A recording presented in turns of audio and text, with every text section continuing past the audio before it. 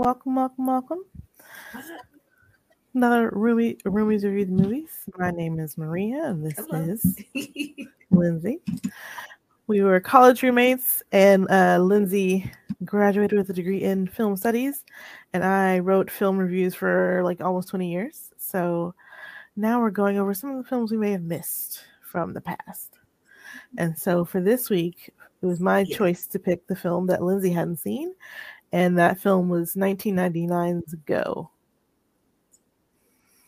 And yeah, I remember seeing this movie. I think I saw it in theaters, actually. Mm-hmm. But I really liked it. It was very different from a lot of stuff that was coming out at the time that was geared towards, my age group anyway. So, but it stars, it's got a pretty big cast, like a lot of names you would still recognize today. You got William Fincher, Katie Holmes, Jay Moore, Sarah Polley, Scott Wolf, Taye Diggs, Breckin Meyer, who was in so many things, right? Because he was also in Clueless. Timothy Oliphant, Desmond Skew, Jane Krakowski, J.E. Freeman, Melissa McCarthy, and like this is her first film. Yeah, I noticed her. I was like, "Is that Melissa?" Mm-hmm. So that was pretty cool. Yeah. So it was what was really unique about the movie to me is that what was really unique about the movie is the way they tell the story. So you get the story from a few different points of view, and it doesn't all come together until the end, which is one of the things that I really liked about it. It was very unique to me. And first, you start off with Rana, who's like working. She's a cashier, at this local mini mart, and this woman is like, upset with her because she was like, "What about my double coupons?" And Rana's like, "It's on the receipt where it says double coupons." She's like, "I could have your job, or I had your job, or something." She's like, "Okay, well, look where it's got you," because she's over here looking like a mess with her baby crying in her ear. Like, you want this job, you can have it. Like, what do you mean? Right. Like, that's not a selling point, but all right. Like, that's not a dig. Right, not at all. And like Rana's late on rent. She needs like $380. I was like, wow, what was rent like back then? Yeah, and in LA at that. Right, and she's supposed to be 17. I thought she was playing when she said that. I don't know, Yeah. But whatever, So I was like, dang, but I just so later some rent is $380. That's it. Oh, we can do that, right. So her coworker, British Simon, is like, "Hey, pick up my shift for me. I'm going on a trip with my boys to Vegas. I've never been to her. It's really great. I'll pay you ahead of time." So she agrees to do that. Does that, and then these two guys come through, and they're very trying to be very charming or whatever. They're like, "Oh, where's Simon?" Because apparently Simon is an ecstasy dealer and they want some X too. And so Rana's like, "Oh yeah, sure, I'll try it. I can do that for you. I can totally do that." So she's just gonna go to the supplier and say, "Hey, one time only, let me get these ecstasy pills," right? Because she's like, Simon overcharges for them. I can get them for what he gave me and then still have some extra money and cover the rent and all that stuff, right? Right. So she goes to try and get the pills, and the drug dealer is very skeevy. Like, he's so gross. And, honestly, everybody looks gross in this film. Everybody looks gross in this film? Yeah, I guess they do. Yeah, it's like, yeah. Even Katie Holmes' character is like, she's never met a brush, like, in her life, I don't think. They have never put soap to water. Like, everybody has germs, and they look like they've been sweating all day. Nobody knows what an air conditioner is. Like, everybody looks gross. It's 90s grunge. I don't know. Maybe that's it.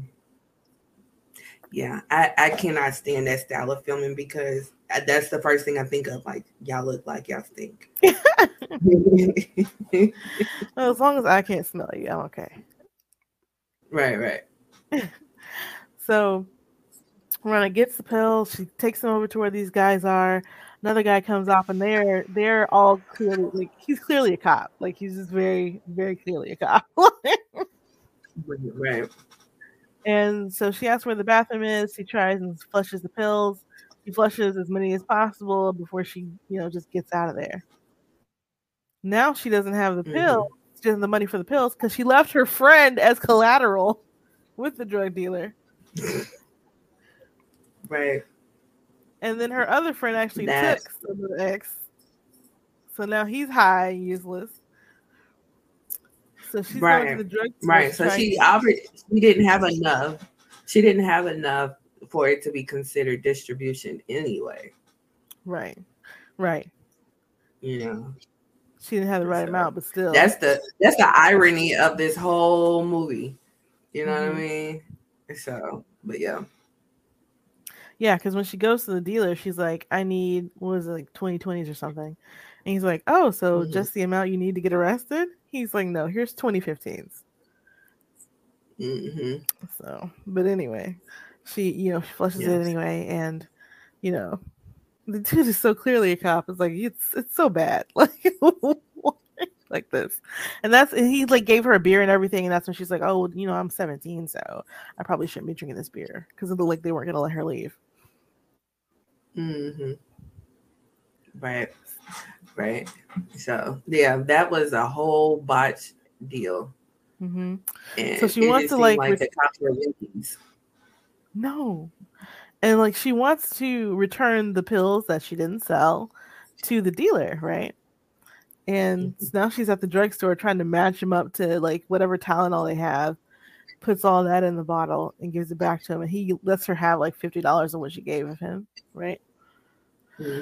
But now she's got all these other, random allergy meds or whatever, and so she decides to sell those at the rave to make the money. She makes like over $400, right? And word of it gets back to the dealer, and he goes out there looking for her, finds her, is like threatening her, pulls a gun on her and everything, and she's backing away from him when she gets hit by a car.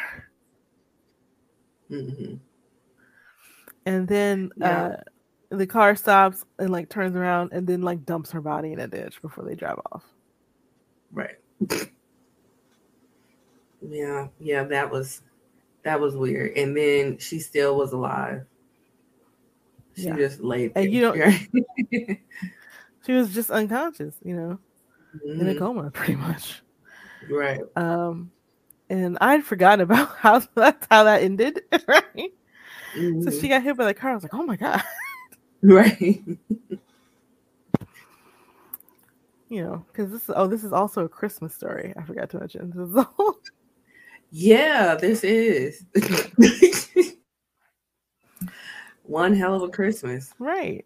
Especially with Ron about to be evicted, like literally on Christmas. Right. Like, how heartless is your landlord? My God. Like, hey, maybe he needed them extra funds for Christmas and you messed up his plans. Oh my goodness. That's not her fault. You got to manage your finances, bud. It kind of is her fault because me managing my finances is being a landlord. So on Christmas, come on. Wait a day at least. Come on. Hey, that don't cost you that much more for a day. It don't, but you can't be mad at him. Yes, I can. I can be mad at all. Well within his right. He is well within his right. Then you gonna play on my heartstrings? Yes. No. Yes, because we're supposed to be a community. And that's to go homeless on Christmas. That's one extra day of lights, one extra day of gas, one extra day of water that you probably not gonna pay. So who's supposed to pay that? Take it to court. And then court fees and time. She'll pay for all that when she's found whatever. Yeah, but it's time consuming when I can just kick you out and get another person in here. No. Not on Christmas. No, it's not happening anyway. Nobody's moving on Christmas. Right. But the apartments got to air out. They got to clean it up. They got to fix stuff. But none of that is happening on Christmas. Everybody's closed. Just let her stay the night. No. Yes. No. Yes. Yes. So Simon, Simon is going with his buddies to Vegas, and apparently because he fell asleep first, they put him in the trunk. Like, I do not want to go out of town with what? them people. No, turn around right now. Let me Right. out. We're already done. Right. And one of them is played by Taye Diggs. He look. I think this is like one of his first roles, almost. But like I didn't remember like his apparently it's like his whole storyline in Vegas, which was just like racist things happening to him all night long. Yeah. From the friends down. But yes. It was just like, don't go to Vegas, Black people. Every sign for him not to be in Vegas. Because one of his friends is talking about he wants to use the N-word because his mother's mother was like half Black or something. Yeah. I tweeted about that. I was like, I'm already irritated. And he was like, please produce a picture of this Nubian princess like you're talking. Right. Right. I'm not going to have a picture on me. Okay, well, you can't claim that shit. Right. Because we're not about to do that. Well, everybody's from Africa. No, we're not about to do that. No. No, we're not doing that. And then he has this like mustard colored blazer on as part of his going out outfit. And like from the moment he puts it on, they're clowning him. And then like the entire city is clowning him. Like he goes to the restroom and this guy's like, hey, can you hand me a towel? And he does it. And I was like, no, don't do it. He thinks you work there. And he tips him because he thinks he's a bathroom attendant because of his jacket. Right. And then he's out of the front of the hotel. And because he's Black. Yeah, exactly. And then he's standing outside the hotel. And this dude just hands him the keys to his car, like, you know, hey, like he thinks he's the valet driver. And at this point, he's just like, you know what, forget it. And he takes the car. So it's him. Because that's what he gets. Yeah.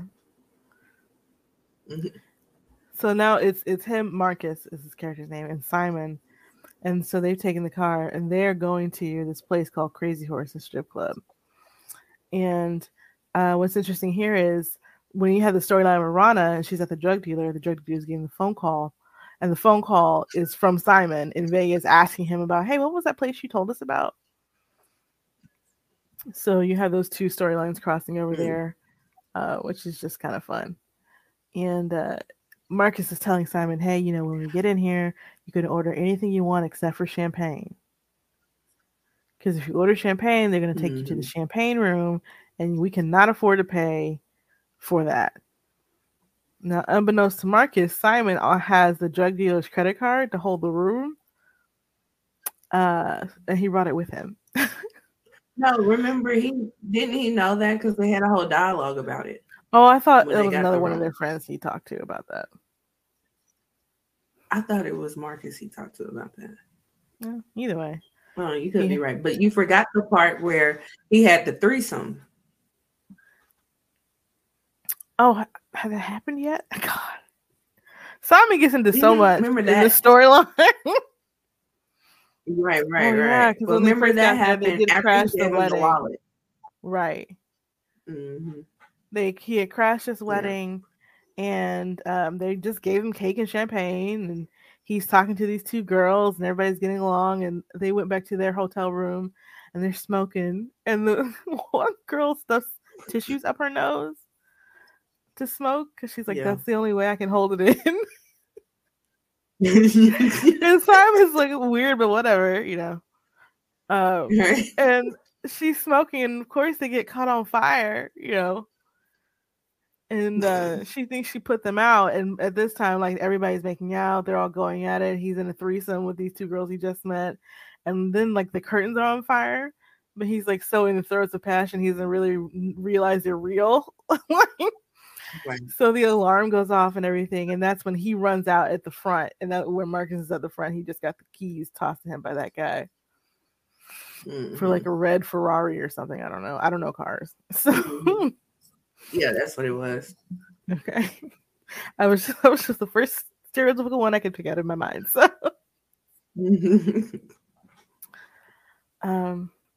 So they take the red Ferrari off to, what was it? Oh gosh, what was the name of it? It's the strip club. And of course, he tells them not to order champagne. And of course, he orders champagne because you tell Simon not to do something, he's going to do it. First thing he ordered. He said, I want your most expensive bottle of champagne. So they set down the rules of the champagne room. And I can't remember, like, when Chris Rock's champagne room came out, if it was, like, before or after this. But it was the same year. It was the same year. Wow. Okay. But the rules of the champagne room are you can't touch the dancers. They can touch you, but you cannot touch them. Mm-hmm. And of course, Simon loses it and touches the girl, like both hands full open. You're like, right. And so, you know, the lights come up and everything. The security comes out. You know, they're. Oh, and then like Simon had stolen a gun, like because the gun was in the car. The gun was in the car, so Simon had brought the gun inside, and security came out. He shot at them, shot this guy in the arm, and they, you know, ran out, you know, and everything. And after they left, you know, the people who own the strip club were talking about what had happened, and this guy says, "You can't let some rapper with a white friend come in with a gun. You got to pat him down first." I'm just like, gee. Golly, Marcus isn't around, and he still got. I was like, that wasn't even his gun. Like, what? Right. Like Marcus was the most intelligent person in the room, but he got stereotyped and everything. But yeah, but hey, it'd be like that. Unfortunately. Wow. I didn't remember all that, like that kind of commentary, but that was kind of funny. Because, you know, especially in the 90s films, you would have that one black character just be like, yeah, you know, what's up? You know, whatever. Like, you know, from if you never saw Not Another Teen Movie, they make a point with that character. Yeah. Yeah. And like the parodies start pointing it out a lot. Yeah. Because it got to be like pretty much like a caricature. Yeah, it was. You know? Totally. Yeah. So they flee the strip club and everything, but they have the credit card. Of course, they don't know it belongs to somebody completely different out in LA. They just have his name that he's in LA. So they're going to look him up. So from that end, the story changes again to Adam and Zach. And Adam and Zach are the two guys that were from Rana's storyline who wanted to buy the ecstasy. Right. And so they star in they're like these soap opera actors. And I was like, how are they? Like, why would soap opera actors ever try to buy drugs off a cashier? Like, you would think, you know, they would have people be a bit more discreet. Right. Yeah. They would know somebody who knows somebody. But you know, they're also in a relationship. Like, they're secretly together. I did not catch that. I didn't catch that till way later. Like, how didn't I catch that? Well, they weren't. You know, it was supposed to be a secretive relationship anyway. But they've been busted for hard drug possession, and so they've been coerced into working for Burke, who's the police detective that really tips it off that Rana is dealing with a bunch of cops. You know, they have them wearing a wire the whole time when they do the whole setup to buy the drugs from Rana, because they're looking for Simon, and they're not really looking for Simon. They're looking for the guy above Simon, then, you know, so on and so forth, right? And but of course, you know, you don't know. It's like, oh, okay, some cops, right? So they send them in there to make the whole deal. And when Rana comes over to the apartment, it's Burke who really starts acting strange, because one of the things they did at the supermarket was like buy a whole bunch of orange juice, because if you're going to be on ecstasy, one of the things you want to drink is orange juice. And when the detective comes out of the kitchen, he's like, "Oh, we're all out of orange juice," and it's like, you almost bought the store full of orange juice. What do you mean? You know. And Yeah. it's at the bus, where Zach actually secretly warns her that this is a cop, that she should go. Movie title, you know. And Mm-hmm. that's when she flushes the drugs down the toilet and she leaves. And because the bus was unsuccessful, like Burke, he's got these papers he's supposed to sign to let Zach and them go free. But he's like, well, since it was unsuccessful, how about you come to Christmas dinner with us, and then I'll sign the papers? How does that sound? Like, it sounds like they don't have a choice, Burke. Right. And like this whole time, Burke has been making comments about their bodies out of nowhere. Mm-hmm. Like, oh, Yeah. Yeah, yeah. because he It's did just like, he did fill one of the guys up. Talked mm-hmm. about his stomach, like his washboard abs. Yeah, because he was like showing him how they really arrest people and how it's not like on TV shows. And then he Right. makes a comment about his washboard abs, and it's just like, what's going on? Yeah, what is going on? Right. So they, of course, agree to go over to his house for Christmas dinner because they're trying to get these papers signed. And everybody's acting very weird. Like, his wife is Yeah. using a mixer to make some kind of something, maybe cookies or something. And like, instead of actually paying attention to what she's doing, she's staring at Adam, right? And like trying to Yeah. get him to lick the mixer suggestively and all this stuff. And then Zach is like in the bathroom, and when he comes out, Burke is there naked, talking about like cologne or whatever, like, and finally asking Zach like how open minded is he and stuff like that. And by this time, Zach and Adam are very weirded out because who wouldn't be? Right. Right. It was looking like some swinger type situation. Mm-hmm, mm-hmm. And that was another movie that was popular that was out during this time. But I didn't see it because I wasn't of age, so I haven't seen it. I can't say. Yeah. But I believe they had the same director. Yeah. Mm-hmm. I don't know. So, I haven't seen it either. oh, okay. We'll be in good company there then. So just the two of us then. Yeah.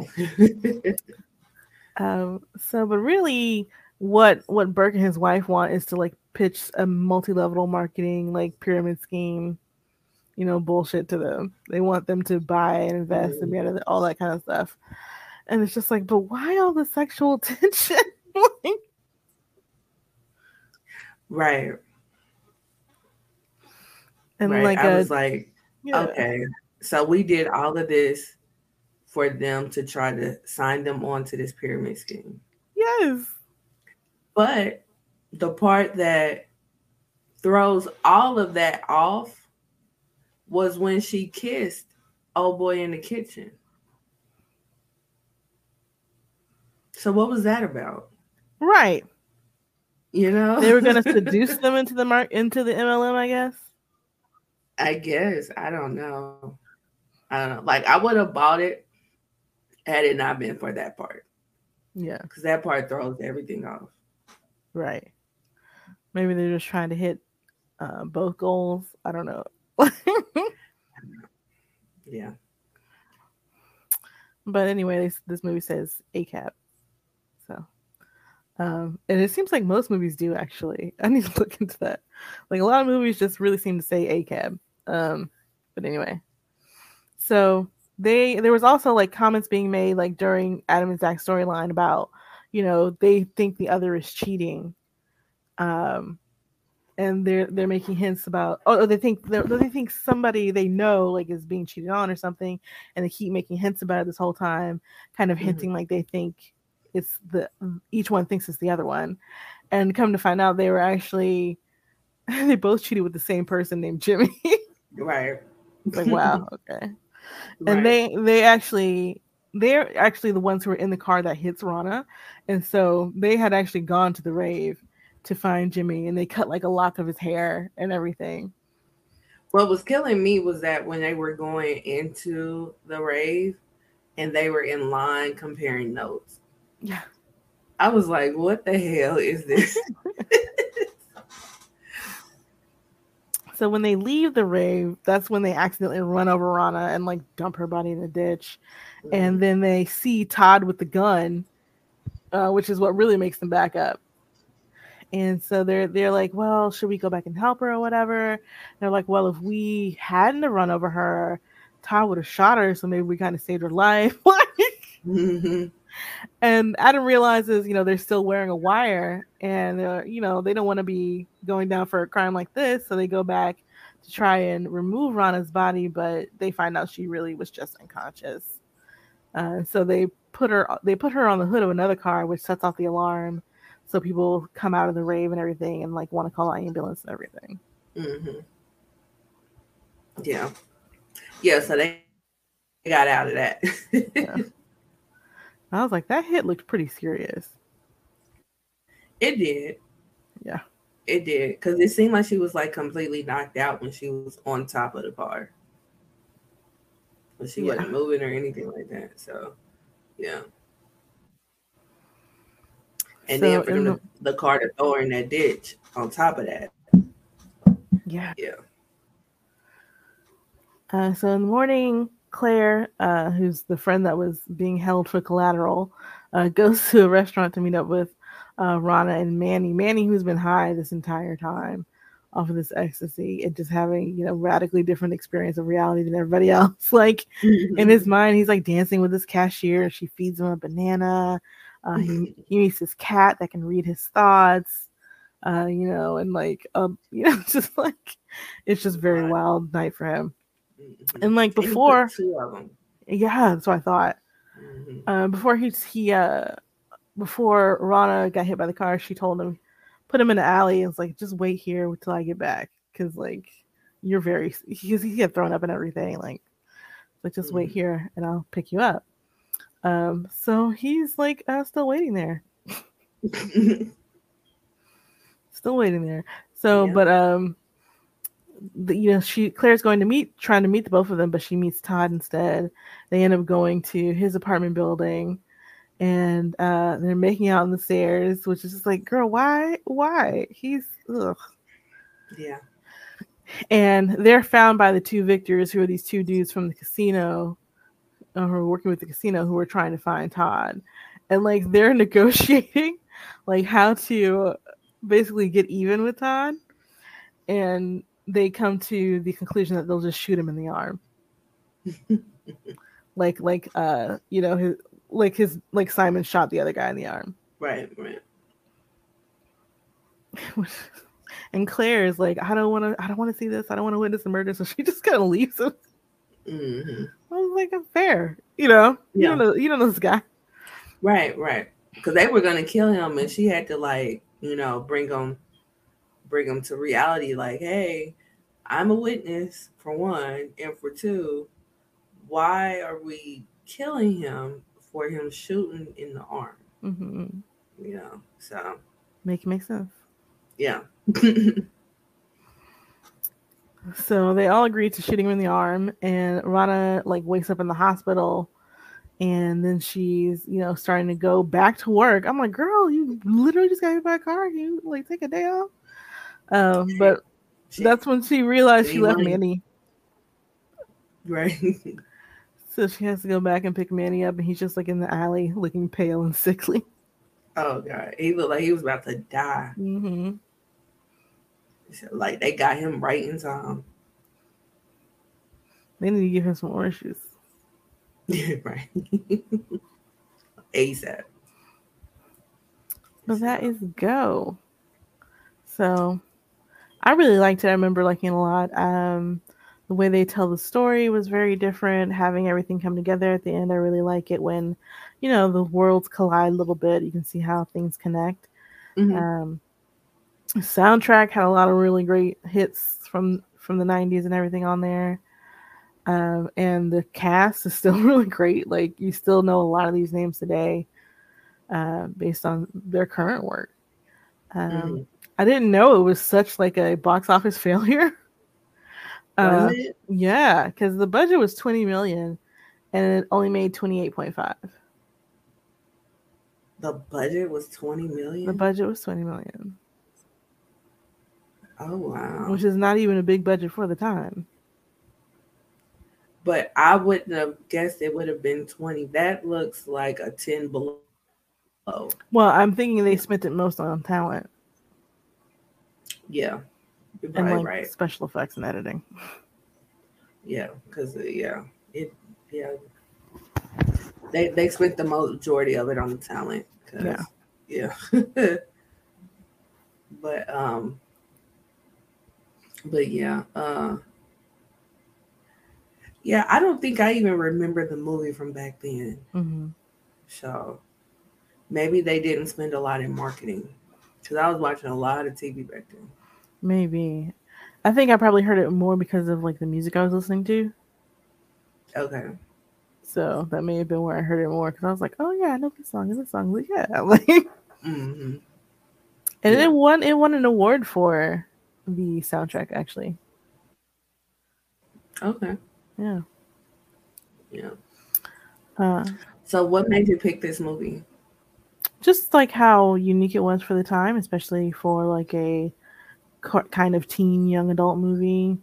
The way it was shot and edited, and some of the more iconic music of the time, just interesting and funny, and it's still pretty funny actually. It's very well paced for there to be so many stories, and then for it to make sense at the end. It's really well done. Yeah. I agree with the pacing because it doesn't seem like it's being rushed, nor does it seem like it's being dragged out. Right. None of the stories. You know what I mean? So, yeah. Not a moment feels wasted. Right. Know. So they did very good with the time. Mm-hmm. Let's see. Could you see this movie being remade? Oh yeah, I think you could definitely do that. Yeah, I could see it being remade and probably more of a style that's like similar to Euphoria or something. Mm-hmm. But definitely for sure. Yeah. And I've seen, since this film, more things using this kind of storytelling format. It's still not particularly common, but they're usually like at least one episode for whatever series you're watching where they do something kind of like this. Mm-hmm. Yeah. I can see it not being made often because you don't want to oversaturate with this type of storytelling, and it's not as easy. It's just straightforward storytelling, Yeah, so your story has to be tight. It has to make sense. Right. So yeah, I can see it being remade. But what drug? Because they can't use ecstasy. No, absolutely not. Yeah, I have no idea, but you could even just make something up like they do on Riverdale. Yeah, right. The drug in Riverdale is Jingle Jangle. Yeah, or like The Family Business, because they came up with a drug called Heat. There you go. Yeah. So, yeah, I didn't at first I didn't particularly care for it because I was just like, ugh, everybody looks gross. But nobody washes their legs. Right. Like, and they don't use washcloths. but as the story progressed or whatever, I didn't focus too much on that, and it was entertaining. Like, it kept my attention throughout the whole thing. And then I did tweet that one detective. What's his name? Let me pull it up. Oh, Burke. His name in real life. Oh, in real life. William Fichtner. He, no matter what he plays in, he's always cringe. He plays cringe very well. He does play a lot of cringe, yeah. Yeah, he plays it extremely well. Like, he is the GOAT at playing And cringe. giving you the ick. Yes. So yeah.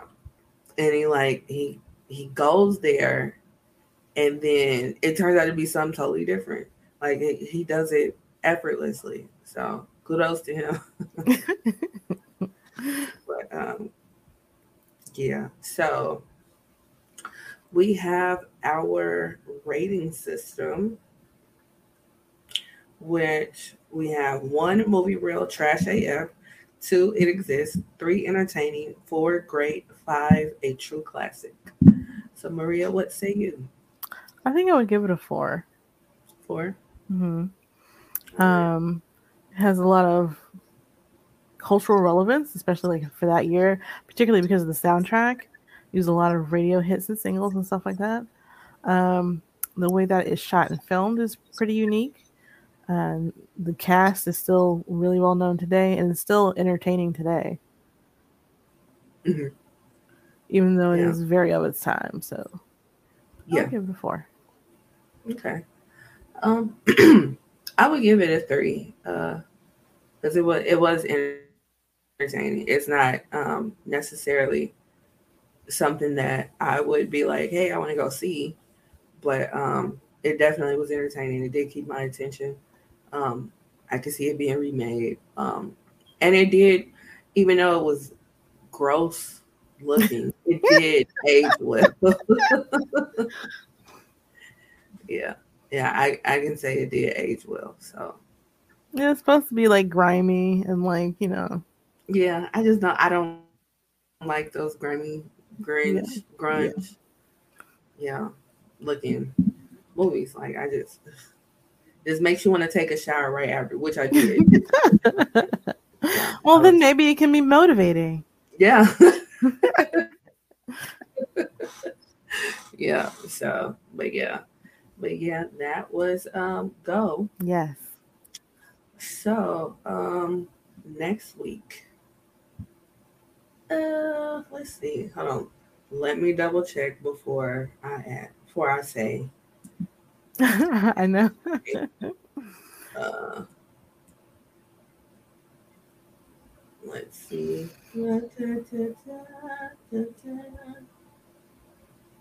Oh yeah, this is from the director of Swingers. So yes. Okay. Mm-hmm. Uh, yeah, that's what I figured. Hold on. Let me see. Before we even go there, because I have a feeling. Because it was on Netflix, Oh. but it doesn't look like it is anymore. So let's see. But it is on Amazon Prime. So we're gonna stick with Tupac because his birthday is the 16th. Okay. So Above the Rim. Above the Rim. Okay. Yes. So we will be reviewing Above the Rim next week. And yeah. Sounds good. Yeah, Above the Rim was a really good film. So I would be anticipating your tweets on it. Yes. Yeah. So, Maria, where can we find you? You can find me online anywhere at VALARMOR dollars. That's Valor More Dollars. And where can they find you, Lindsay? You can find me everywhere at L_Renell. Right. What about the issue talk? Yes. Yeah. So also another podcast as well. The Ish We Talk, which is me and my cousin. We're going over a variety of topics. What we've been doing these last couple of weeks is talking about Vanderpump Rules, the reunion. And it's so funny because he doesn't watch it at all, but I have peeked in over the years.